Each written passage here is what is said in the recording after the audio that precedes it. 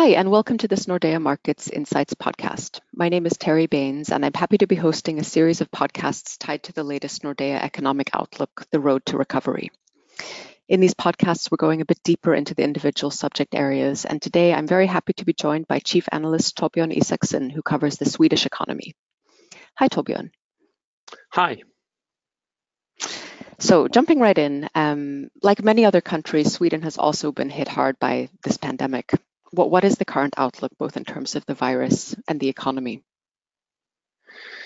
Yeah, well, the pandemic is far from over, and we still have a number of cases. Corona cases is still increasing quite swiftly. However, that is mainly due to that the number of testing has increased. The number of fatalities have come down from the peak of around 90 people per day to around, say, 20 and 30 fatalities per day currently. And however, looking at the total mortality in Sweden, it's been elevated in April and May, but now it actually have come down to average levels. So it's getting under control, but it's far from over. And in terms of the economy, similar to most other countries, we have a hard hit, and we see a huge drop in economic activity, in production and GDP in the second quarter. We have an indication that the economy production bottomed out in April and May, and it's now started to recover. But so far, quite relatively modest recovery, I would say. And of course, the labor market is also lagging. Unemployment has risen, but will continue to rise, and we think unemployment will peak around 10% later this year. Okay. Now, Sweden has gotten quite a lot of international attention for its coronavirus strategy that has relied more on recommendations for people's behavior rather than harsh lockdowns. Do you think that approach has had any effect when it comes to the economy? Both yes and no. Perhaps we have a less sharp drop in economic activity in March and April, but on the other hand, there might be that we have a less uptick in activity when the economies and societies are opening up again. And I think it also important to remember, although that is that we have taken measures, quite tough measures, also in Sweden. Although it's been less kind of laws and less regulations and less strict in that sense, we still have had restrictions, and households have obeyed what the authorities have asked them to do, and households have stayed home, worked from home, and the retail sector is suffering badly also in Sweden. Restaurants have also been hard hit by this crisis, and I think that is important to remember. So perhaps a less steep decline in activity, but on the other hand, perhaps a bit slower recovery. But I would say that it's too early to tell what strategy is the best one in terms of both fighting the virus and in terms of the economy. Time will tell. I think we need 1 or 2 years before we can draw any more conclusions from this. Right. In the report, you note that the plunge in exports accounts for most of the decline in Sweden's GDP. What's the outlook when it comes to exports going forward? Yes, the export industry has been hard hit too. I mean, it started in the domestic economy with certain services such as hotels and restaurants, and then it spread to other domestic sectors. But now it's mainly I would say that the export industry is now hardest hit by this. And we have a competitive business sector, a competitive export industry in Sweden, but in this situation, I would say that the composition of exports is unfavorable. in terms of we have a lot of investment goods in exports in Sweden, that is cars, trucks, and machinery and that kind of goods. And that has been really hard hit globally in this crisis. So the composition is kind of unfavorable in this situation. If you compare, for instance, with Denmark, which has more pharmaceuticals and food in exports, which is held up much better. And also we had a business tendency survey out yesterday, which showed that order intake to the export industry is still very weak, and weaker than I would had expected actually. So it's a tough situation for exports, and it's indeed weighing also on GDP growth. I think there are conditions we should expect a recovery in the global demand soon, and but we don't see much of that sign of that yet. Okay.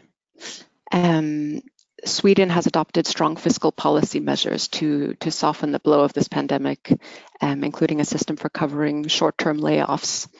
Would you say these measures have been effective, and what's the outlook for the labor market going forward?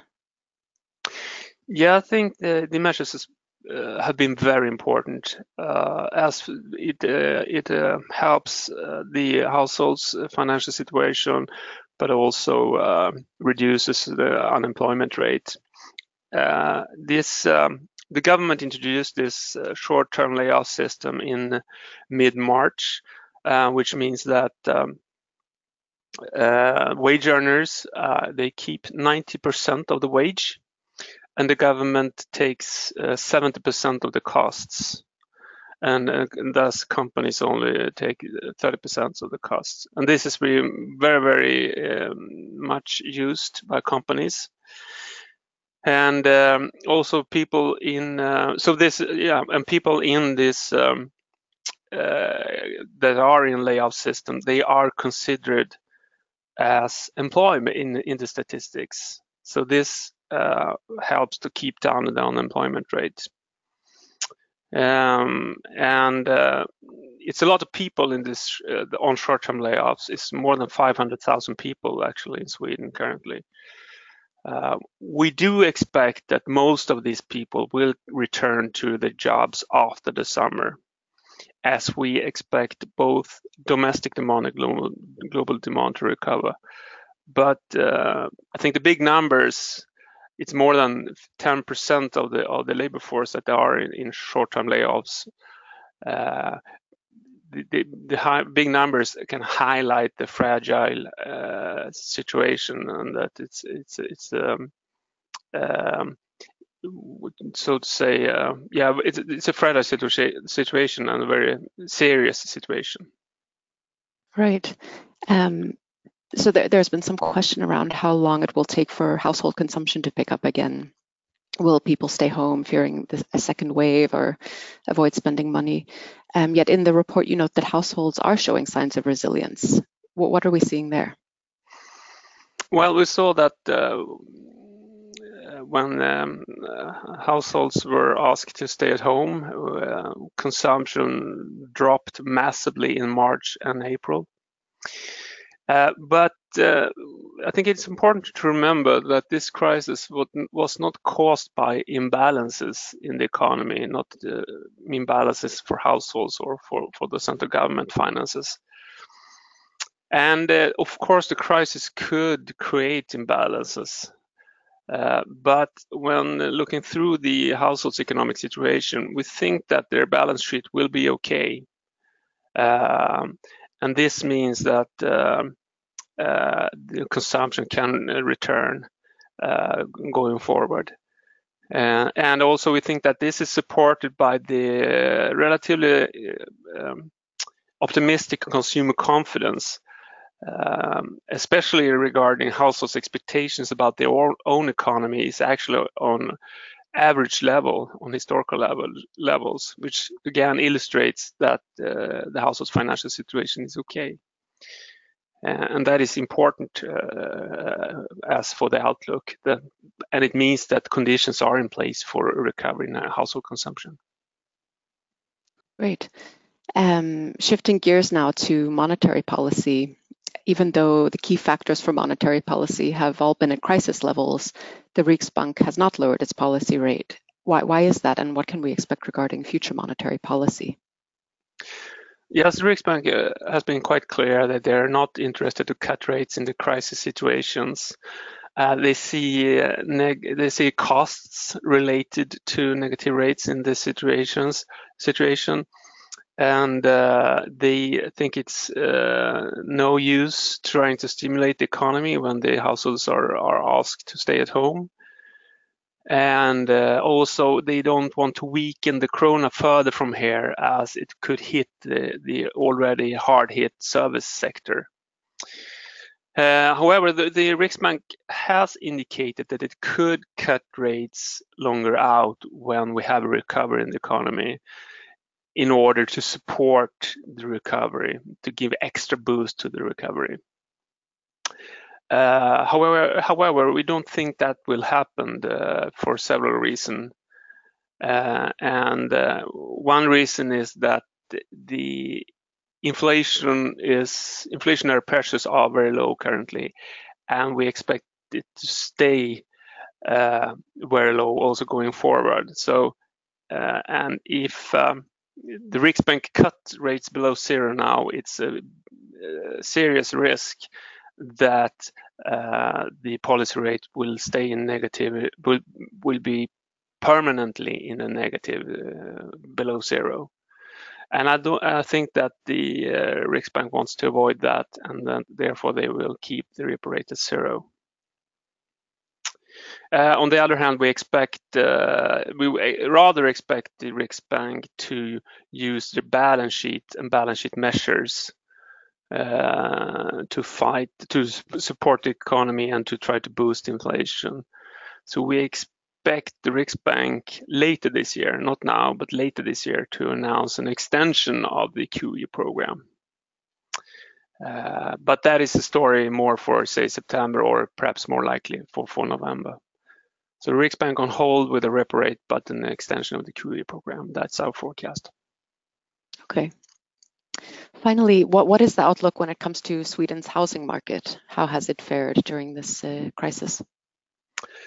Better than feared, and this is very important. And I think that this is also reflects what we talked about earlier, and that is that the household's financial situation is kind of stable. Most important reason for a stable economic situation is that mortgage rates are stable and looks to remain very low for a very long time.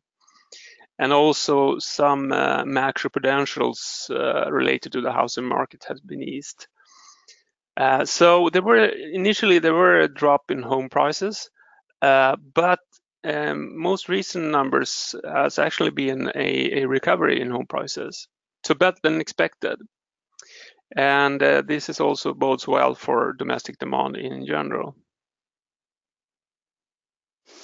Great. Well, thanks, Torbjörn. I think on that positive note, we can end here, but these certainly are interesting times.